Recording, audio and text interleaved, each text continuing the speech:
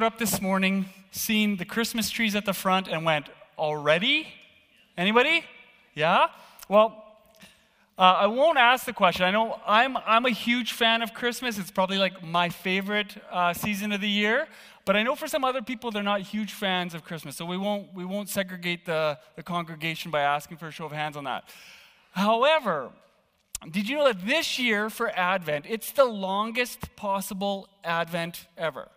Did you know that? Because Christmas falls on a Sunday, we end up celebrating Advent the 4 Sundays before Christmas.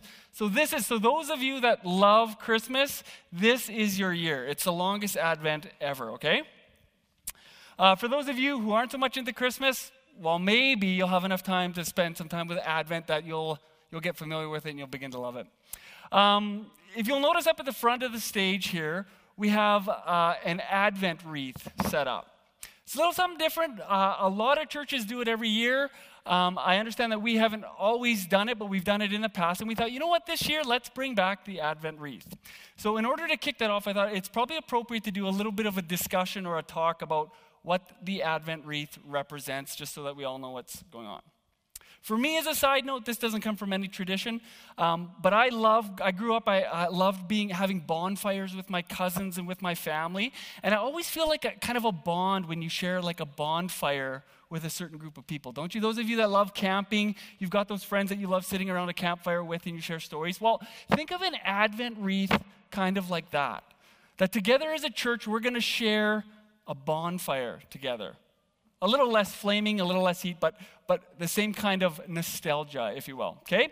And so an Advent wreath, the wreath part of it, the circle part of the Advent wreath represents God himself, okay? His eternal nature, his endless mercy, okay? The greenery, it's decorated with greenery to kind of represent the hope of summer. Okay, that it's coming, this waiting and this longing for summer. It's supposed to happen in like the dead of winter when there's like 3 feet of snow and y'all came in minus 20. This year, not so much, right? So we're not feeling that so much. Then there's 5 candles with a larger center candle. The 4 outside candles, one will be lit on each Sunday leading up to Christmas Day. And actually, those 4 candles represent the 4 centuries of waiting between the Old Testament and the New Testament where it was quiet. There was no word from God, no prophets that rose up to tell the people words from God. It was just simply a season of waiting. And so really, that's kind of the whole theme of an Advent wreath, is that we're moving towards an attitude of waiting for God. So each week, a new candle will be lit. Today's, incidentally, is the prophecy candle, or the prophecy of a prophet to come, which is John the Baptist. So I believe the youth are still here. Oh, so final thing. So the 4 candles surround, and then the center candle is, of course, the Christ candle, which gets lit on Christmas Eve, which represents, obviously, Christ's coming into the world, the light of the world. And if you look, the 4 candles make a cross, which, again, all point to Christ, okay? So that's what's going to be going on the next 4 Sundays. Do I have a brave youth that will come up and light one of the candles? Of course, it would be an Atkins child. Come on up. If there's fire, there's Judah, right? So here you go. Have you ever used the lighter before? Once. Okay, don't tell me the story. Do you want to light if you want to light one of the purple candles at the front? Not the whole wreath, please. My hands are sweaty. Sweaty? Well, here, do you need me to help you? Okay, come here. My hands are sweaty. Oh, you got to hold it off the side like that. It's childproof. Okay, maybe. I appreciate it. Wow, hey, these childproof lighters really worked. Here, I'll light it for you, Judah. Thank you for your help. Okay, youth, you guys can be dismissed. You guys are heading out to a teaching, so any of the grades 6 to 8, you can be dismissed. Here we go, and we'll jump into things here. So if you're interested in celebrating Advent or kind of participating a little bit more in that, Laura Stackrock, Pastor Laura, has gone through extensive work on putting together a bit of a booth at the back that has all kinds of take-home things, handouts, candles, there's some cups there to help your family with some ideas of kind of walking through Advent. So if that's you, if you've got young ones, I'd encourage you, take a stop by that booth and grab some stuff and get your Advent on. So this year's series, we called it Advent, Ready or Not, Here He Comes. And the idea of it is that sometimes Christmas always catches us by surprise. It seems to sneak up on us, right? And this year, we want you to be ready for all that God has for you. We would prefer you to be more on the ready side than the not side. So our messages leading up to Christmas are all about getting our hearts right, getting ready for what the Lord is going to do, because He is coming, whether we're ready or not. I don't know about you guys, but it isn't Christmas to me until I hear that one song on the radio. And as my wife lovingly pointed out during our life group this week, that she told this story on me, so I thought, now that my life group knows, I might as well embarrassingly tell the entire church.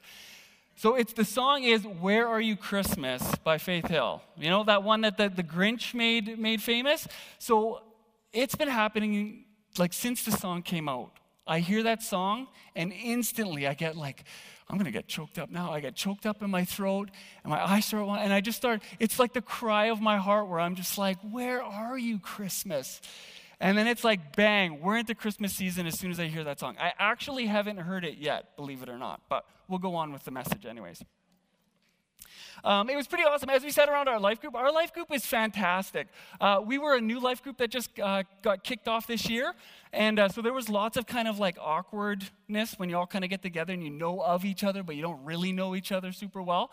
But I feel like this past week, we're really starting to kind of gel and share stories. And as I said, my wife embarrassed me. And then I felt like that opened up the table, and there were some other embarrassing stories that went around. And we like to start off our evenings with asking kind of just a random question.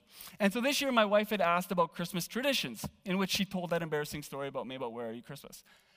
But there were some other ones, so I'm going to throw the rest of my life group under the bus and share some of those. I won't say who they are, though, but I thought they were great ideas. One person in our life group, they have a family tradition where Christmas Eve, they actually sleep around the tree, the whole family, on the Christmas tree. I'm like, that's sort of cool. I would have loved to have done that.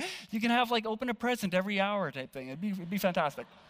Another one, and this one I love, this one I'm going to do this year with our girls, is another person in our life group said that they rip open all their presents and stuff like that, and they enjoy that kind of moment, and then they do Christmas, or they do family photos, but they get dressed up in all the ripped up wrapping paper, and then take pictures.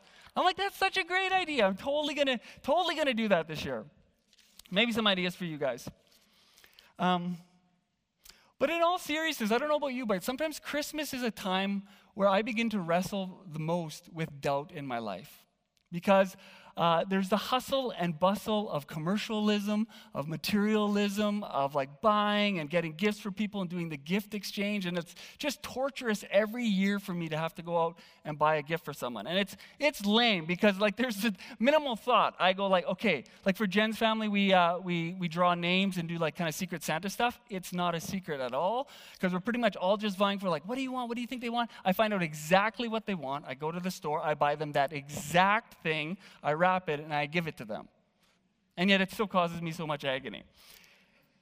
Anyways, for me, I begin to experience kind of doubt and being like, what is the purpose of all this? What is the meaning? And every year I kind of go like, hey, you know what? This Christmas, I'm not going to get caught up in all the kind of the hoopla or the rush and miss out. I really want to take the time and wait for God and make it a spiritual experience. Can anybody else relate with that? Where you almost kind of feel a little bit numb when Christmas hits? You know, it's these stories, these same stories that we've heard over and over and over again. And sometimes we can even get a little bit calloused or a little bit jaded, where we feel like we're totally missing out on what God is doing. Or maybe, if I'm honest with you, sometimes I experience where I doubt that God is at work. In the midst of the hustle and the bustle, I can't see it. Maybe that's your story this Christmas already. You know, we doubt God's existence, we can doubt God's goodness, and we can doubt God's intentions toward us. But aren't you glad that God wants to address our doubts? In fact, that God's word is specifically designed to help put us at ease and to encourage us. And so this morning, we're going to be taking a look at Luke chapter 1, verse 5. So if you want to turn in your Bibles there with me, I would invite you to do so.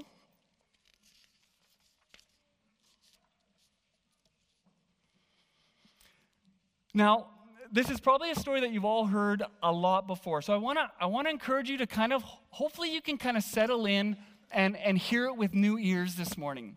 I'm gonna use the duration of my message to kind of walk through kind of verse by verse this story, and I'll make some comments on it.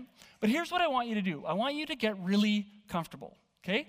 I want to kick off your shoes, pull your feet up on the pews, get really comfortable. You know, if you're here with a loved one, you know, snuggle up to them, relax, okay? If you're not here with anybody, snuggle up to someone. It's a great way to meet somebody, okay? And I want you to listen in prayer this morning throughout the service. And what I mean by that is if there's something that I say that kind of twinges something in your heart, I want you to either write it down or do your best to try and remember that or see where God might take that to address something, maybe a doubt or something that resides in your heart this morning, okay? Our series is not meant to be something about what you need to do, but rather these series are more designed for something that you need to just receive from God. So this morning, it's not about you doing, but it's about you receiving. So anyways, here we go. Where am I? I'm almost left off. So we're jumping into verse 5 because Luke's introduction to his book is all about telling a guy, Theophilus, that, you know, a lot of people are telling about the gospel. I thought it's a good idea too. I've researched stuff too, and I've put together an orderly account, okay? And this is cool because this is a story that kicks off the book of Luke, okay? Luke is intentional with this story. I think it's meant to grip us and wow us. So if you can, get comfortable, and we'll hear it as with new ears. Hold on a second, I'm already out of... Here we are. In the time of King Herod, king of Judea, there was a priest named Zachariah who belonged to the priestly division of Abijah. His wife Elizabeth was also a descendant of Aaron. Okay, stop there. Luke is all about details. He loves to give you the most information-packed per verse. And so some of this we'll walk through. Some of this you might think, it's sort of peripheral. I don't know really what it has to do with the story. But some of it is actually rather quite significant. He makes a point of mentioning Herod. Another name that Herod became known by was kind of this idea of Herod the Builder. He had a fascination with architecture and with building things. So actually this magnificent temple that the Jews got to worship in was actually constructed by Herod, and it took him about 10 years to do. He also built theaters. There was like long kind of places of where people dwelled and they wanted to set up military bases. Herod developed ways of getting water out there. He was just a brilliant guy when it came to building. And it's neat because this story, the beginning of Luke, takes place in the temple built by Herod. Zechariah, of course, is part of a priesthood who serves in the temple, so they're the guys that are making sacrifices, praying, offering incense. This was something that Zechariah was born into. He's only known all of this his entire life. This has been what he was born to. Now, remember we talked about this waiting thing in 4 centuries of not hearing God? So while things might have been slow on the whole hearing God department, things were moving right along in the sin department, if you catch my drift. So Israel was still wrestling with sin, and the way that God had provided for them to deal with their sin was through sacrifices at the temple. And let me tell you, business was booming, okay? So Zechariah and the priests had their hands full. Daily sacrifices, plus honoring all the festivals and feasts that were coming up throughout the year. The temple was the place of God, and the whole life of the nation of Israel centered on the temple. And so the fact that our story takes place in the temple this morning is significant. It talks about the priestly division of Abijah. I don't know too much about that other than the fact that priests were divided into 23, 24 divisions, and they would serve kind of on a rotation basis throughout the year at the temple, okay? Which, if you're like me, it leaves me wondering, okay, so if they serve twice a year, what are they doing the rest of their time? Right? These priests, like they serve 2 weeks out of a year. What do they do the rest of the time?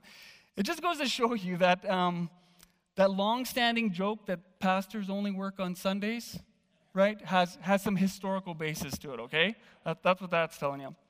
We also find out in these verses that Elizabeth is also of a noble line, that she's born from Aaron. So both of these people have heritage and they have pedigree. Let's move on. In verse 6, we read that both of them were righteous in the sight of God, observing all the Lord's commands and decrees blamelessly. But they were childless because Elizabeth was not able to conceive, and they were both very old.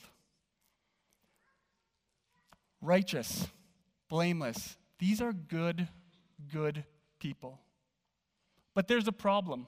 And isn't that just like life? Right?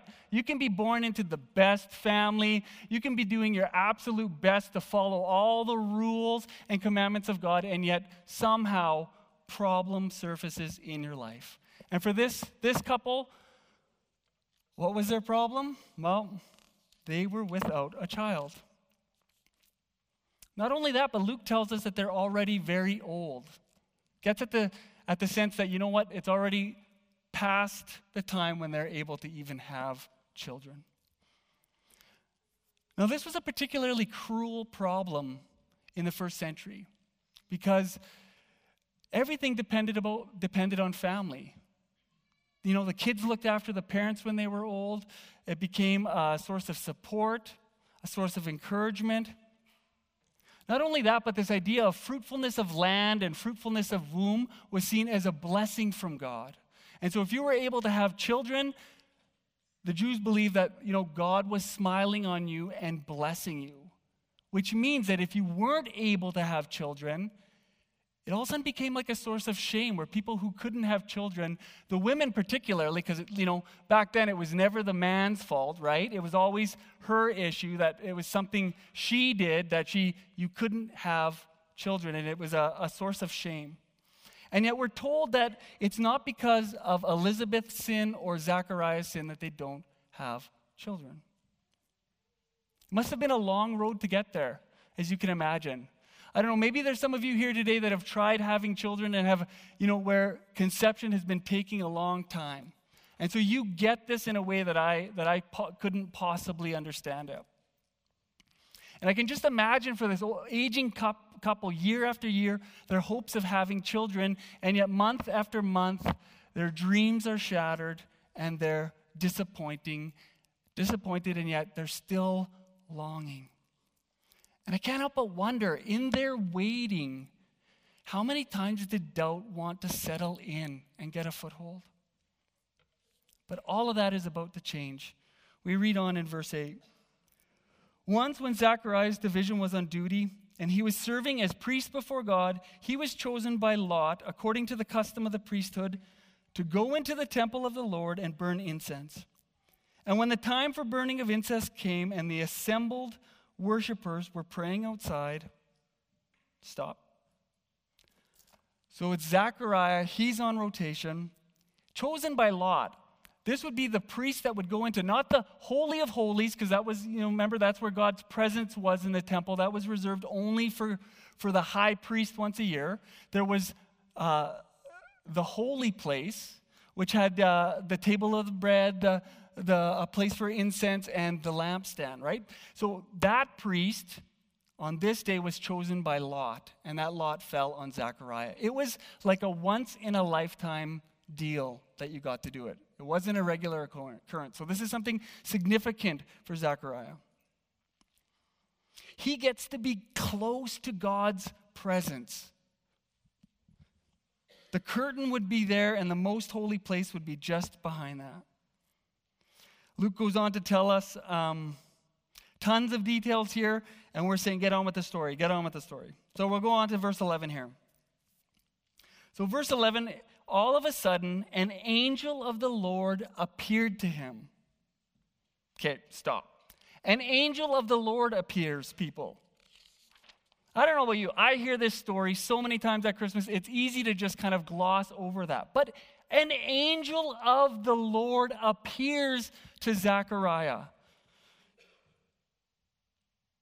400 years of silence, and all of a sudden an angel's on the scene. Something about this says that we should sit up and take notice. Luke is wanting to get our attention with this particular detail. This should command our attention. Imagine, if you will, it's like you're visiting a friend, and they come over for coffee or something like that, and you're chatting, and you ask them how their day was, and they're like, oh, it was really good, and they're going on, and all of a sudden you feel like your phone vibrate in your pocket. Any of you been there? And it's not a call, it's a message. And your mind goes to that, I wonder who that is. And you're trying to listen to their story, but you're not really listening to their story. You're just hoping that they don't notice that your hand's down on your pocket, and you're hoping that they don't notice your distraction, that you really want to just check your phone and see who it was messaging you. And then all of a sudden your friend will drop a line like, yeah, and all of a sudden this angel showed up and visited me. Now, one of two things are going to happen. You're either going to totally think your friend is crazy and disregard them and just check your phone anyways, or you're going to be like, excuse me, what? You've got my attention. An angel showed up and visited you? I want to hear what you want to say. And I'd like to give a shout out. I think there's a movement happening amongst moms and dads of young children. And I'm so encouraged, Jenna was telling me a little bit about this, where people are actually deleting certain apps on their phones that are super distracting, that they find always cut in or take precedence over quality time of giving your kids your full attention. I just want to say, if that's you, keep up the good fight. Like, that's the good fight. I just want to encourage you to keep going with that. So there we are. Carrying on in verse 11, Luke says that this angel is standing at the right side of the altar of incense. And we say, right side, thanks, Luke. Another detail we're not going to use. Seems random. Let's move on. Continuing on, when Zechariah saw him, he was startled and gripped with fear. Now, how does this priest of ours respond to this majestic heavenly appearance? Appropriately, with fear. He's gripped by it. If he's gripped by fear, I'm saying there's something in this story that we should be paying attention to. On the other side, I kind of find this mildly amusing. Zechariah is gripped with fear. He's in the temple praying, and heaven answers. And he's gripped with fear. If an angel was going to show up, you'd think he'd show up to a priest, don't you? So I find that mildly amusing. And it seemed to have caught him slightly off guard. And here's what the angel says in verse 13. But the angel said to him, do not be afraid, Zechariah. Your prayer has been heard. Your wife Elizabeth will bear you a son, and you are to call him John. He will be a joy and a delight to you, and many will rejoice because of his birth, for he will be great in the sight of the Lord. Now, do not fear seems like the standard angelic messenger first words out of their mouth, right? The standard angelic greeting. But God's intentions towards Zechariah and to us are never that of fear and trembling. Reverence, yes, but never a terrifying fear. And so they say, do not fear. The second thing about this that really sticks out to me is the angel knows his name. He calls him personally and says, your prayers have been answered. This is a curious component of the story that the angel says your prayers have been answered for two reasons. First is that Zechariah is operating in a role of a priest here. And he's offering incense and prayers for the people of God on their behalf. And yet an angel shows up and says, your prayers have been answered. God's going to give you a son. I think that's really interesting. What prayer was he praying at that altar? It seems as though maybe there was a second prayer where he's again petitioning God for a son. And you can imagine, if this is a once-in-a-lifetime thing for Zechariah, he finally gets chosen by Lot, and he's in that place. This is as close to the presence of God as he can ever get in his earthly role, and he offers prayers for the Israelites, but you can almost imagine that the prayer that is closest to his heart can't help but surface as he petitions heaven to answer his cry for a son.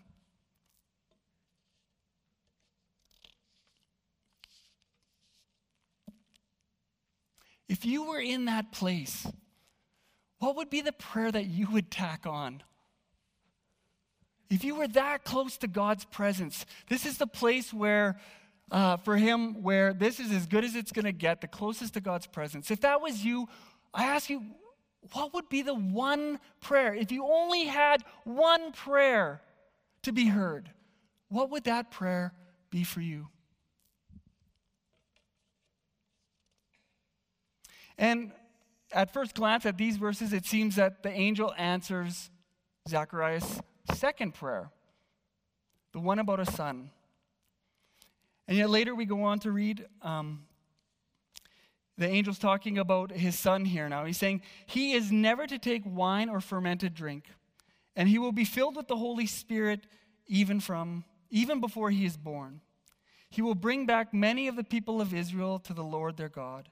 And he will go on before the Lord in the spirit and power of Elijah, to turn the hearts of parents to their children and the disobedient to the wisdom of the righteous, to make ready a people prepared for the Lord.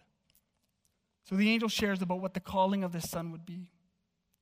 Now it seems that the angel's message answers both Zechariah's personal prayer and his petitions for the nation of Israel with the same prayer, the sending of a son.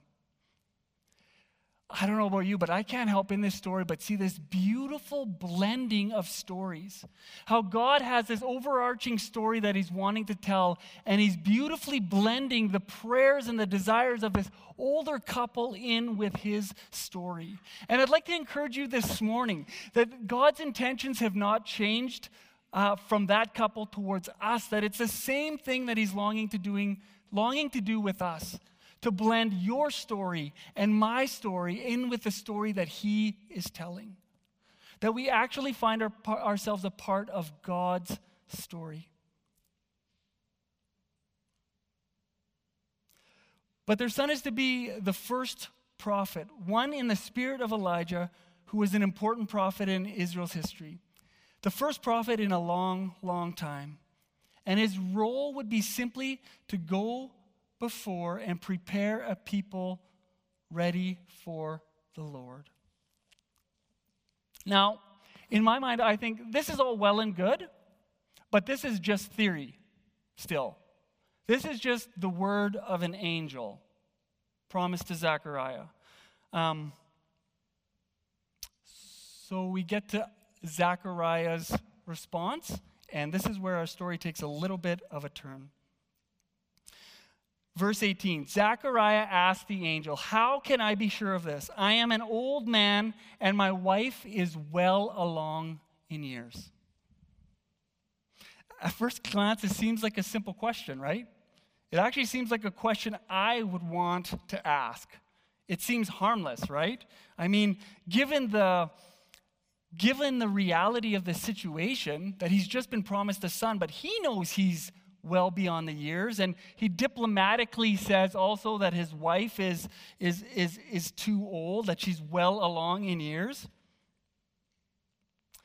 But on the other hand, Zechariah's comment has at the heart of it doubt. It's a doubt that says, "Prove it to me." It's a doubt that says, "Talk is cheap, where's the evidence?"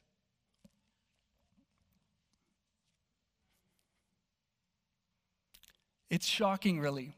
If you step back from this story at this point, and look at the facts, it actually seems like a very arrogant question that Zechariah poses to that angel. I like that when I read Bible stories, I love getting in, like really into them. So I actually sometimes pretend that I'm like in this story, interacting with the characters. It's just sometimes the way my imagination goes. And so if I could time travel back to this place, I would love to freeze frame everything that's going on and step into right after Zechariah said this stuff and show up on the scene in the temple. Okay, just me and Zechariah and this frozen framed angel, okay? And I would say something along the lines of, hello, Mr. Zechariah, I'm sorry to barge in here unannounced. And he probably really wouldn't mind because, hey, an angel just showed up, and I think I'm way less threatening than an angel, okay? But did you know that this here angel right here is an angel of the Most High God? And Zechariah would say something like, why, yes, I was quite taken by that just a minute ago. And I was actually quite gripped with fear with it. And I would say, and Mr. Zechariah, do you realize that you actually are a priest of the Most High God? That you represent the Most High God to your people? And he nods his head, but he's not quite too sure where I'm going with this because, hey, his English is probably a little bit rusty, right? We'll give him that. And I would say to Mr. Zechariah, I'd say, and do you realize that you are standing in the temple of the Most High God, and that you have just offered incense and prayers to the Most High God with only a curtain separating you from the very presence of that Most High God? And no sooner are your prayers out of your mouth that all of a sudden an angelic messenger who's gripped you with fear shows up and responds to the prayers you've just prayed. And he's looking at me wide-eyed now. And so, in light of all of this, Mr. Zechariah, what part of you thought it was okay or would be a good idea to ask this angel to prove it? Like, you couldn't have led with maybe that line about that you're an old man?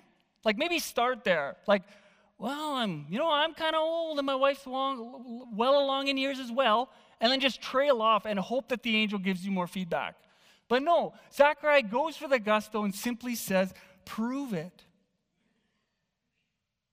I mean, anything better, Mr. Zechariah, would have been better than prove it.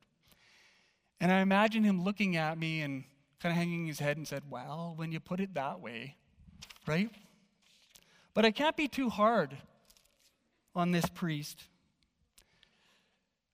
because I recognize I do the exact same thing quite often. That I missed the forest for the trees. Is that how it goes? Where I'm so focused on what's right in front of me that I miss the larger picture of what God is doing. And if I'm honest, doubt fills my heart. We'll read on.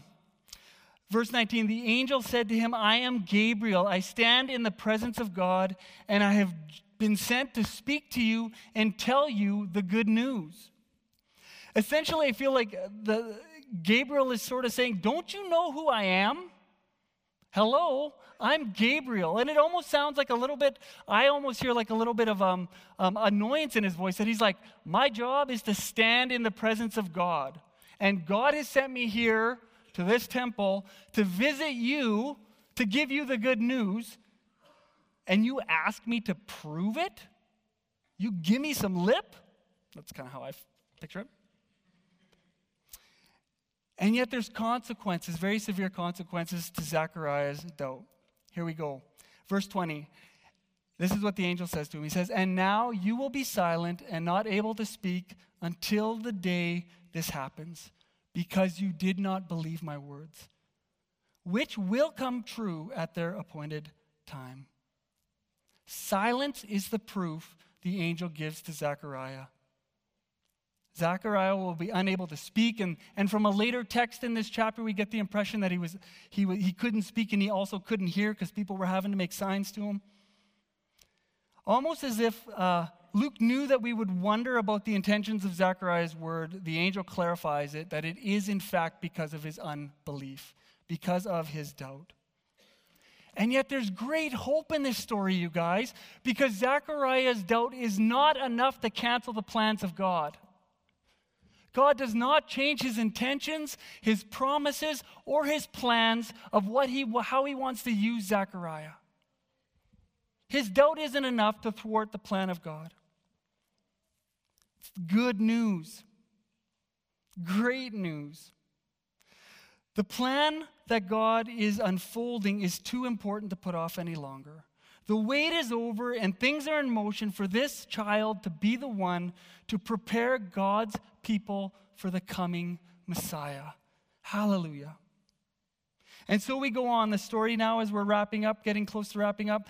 Meanwhile, the people were waiting for Zechariah and wondering why he stayed so long in the temple.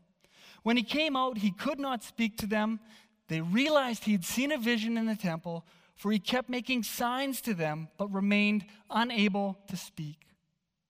So it's interesting here that beginning first with Zechariah's consequences, it's just as the angel said that it was going to be. And while this would have been difficult for Zechariah to endure, this speaking and hearing loss, it would have also been a proof to him that God's messenger means what he says, and that what he says happens or takes place. We read on, verse 23. When his time of service was completed, he returned home. After this, his wife Elizabeth became pregnant for 5 months, and for 5 months remained in seclusion. The Lord has done this for me, she said. In these days he has shown his favor and taken away my disgrace from the people. So how Zechariah's rebuke came true. Zechariah goes home, meets with his wife, and they conceive a child. And so the next part of that promise is fulfilled. And I love how Luke trails off here and he goes on to tell a bit of a different story, and you're left with, what else was it that the angel said that would also come true? And it's a little bit about who this John was going to be. That this John was going to be a prophet and one who would call people towards repentance so that their hearts would be prepared for the real deal, for the whole reason we celebrate Christian, which is the birth of Jesus Christ, our Messiah.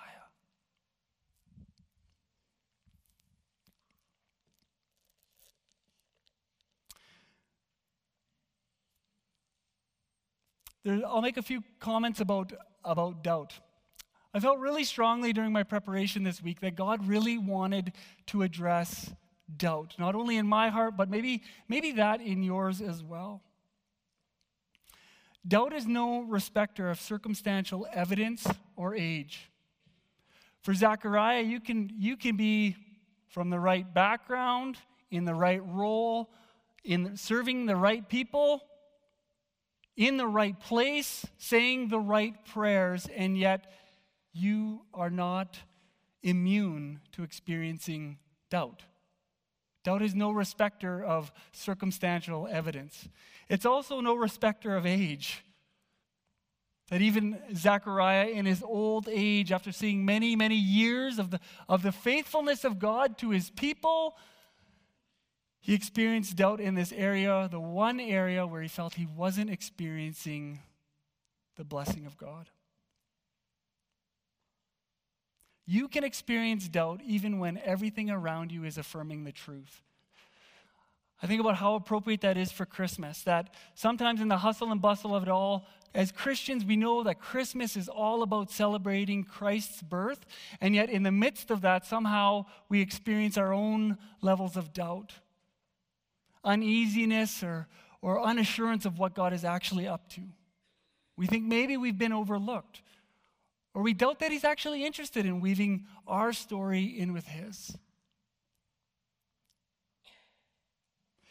Doubt comes from within us and will show up in the way that we live and the choices that we make. Doubts don't remain hidden for very long. Just like Zechariah, he's doing all the right things, but eventually came the day when he was put to the test. His prayer has been answered in light of an angelic messenger, and yet there was still doubt in his heart, and he needed to see proof that that was actually going to happen. Doubt keeps us from entering into joy, the joy of what God is doing. If doubt is going to hold you back, it's going to hold you back in the areas of joys and being excited about God's promise. That rather than upon getting the promise from the angel, Zechariah could have responded with an exuberant joy and stepped fully into the promises of God, knowing that the one who promises is faithful to bring about that which he has promised. And yet doubt was there. And I want to encourage you today that during this season, if you're identifying doubt in your life, don't let it linger there. Address it. Deal with it, because doubt only wants to steal your joy. It wants to keep you from participating in the promises of God this season. And finally, a final word on doubt is that God is interested in dealing with doubt.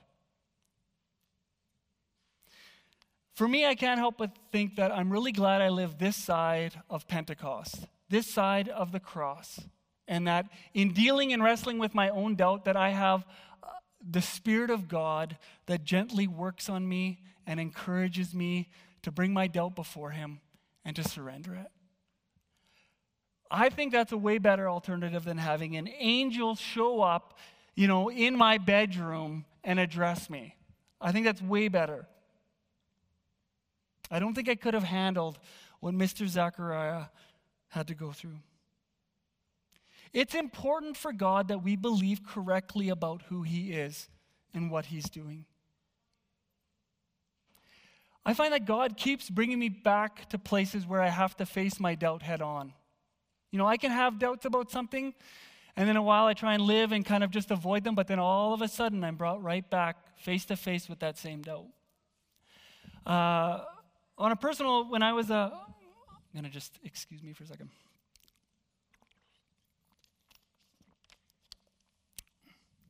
When I was in junior high and attending a camp, I remember feeling a sense of call to vocational ministry. And I was excited about it. At that time, it was great. I had a youth pastor who was in my life who was there to kind of encourage me and continue to speak into that. But all along, there was always this doubt that I didn't think God was actually going to be able to use me. I thought that there'd be some sin or some brokenness about me that would just made me exempt from being able to be used by God. And I felt that from junior high. And as I've shared with before, this is my first time being in vocational ministry this past year. And I'm 35. So there was 20 years in there of me having a sense and an assurance about this call on my life. And yet, every time an opportunity came up for me to step out into what I felt like God was calling me, there was also this doubt that lingered there that said, I don't know. I don't think I can do it. And so I'd go off and do something else. And good things. I did lots of schooling, lots of training, lots of seminars, always saying, I'll definitely step into this when the time is right and I feel like I'm more prepared. And not only, God is sovereign over all things, right? So I believe I end up in ministry as according to God's design. And yet I look back and I say, you know what? It's not 20 years of ministry life that my doubt stole from me. It's not that. If I look back, what was stolen from me was my joy about the promises of God in my life. That my own doubt choked off that promise and kept me from, rather than being excited about what God was wanting to do, knowing full well that he is able to do what he says he's going to do, I choked it off with my own doubt. And so if I can encourage you this morning, I'd ask you, take inventory of your heart this morning. Where is it that maybe doubt resides? That you feel it's gone unchecked and that it's choking off your enjoyment of the promises of God. At this time, I'd just like to invite the worship team to come forward.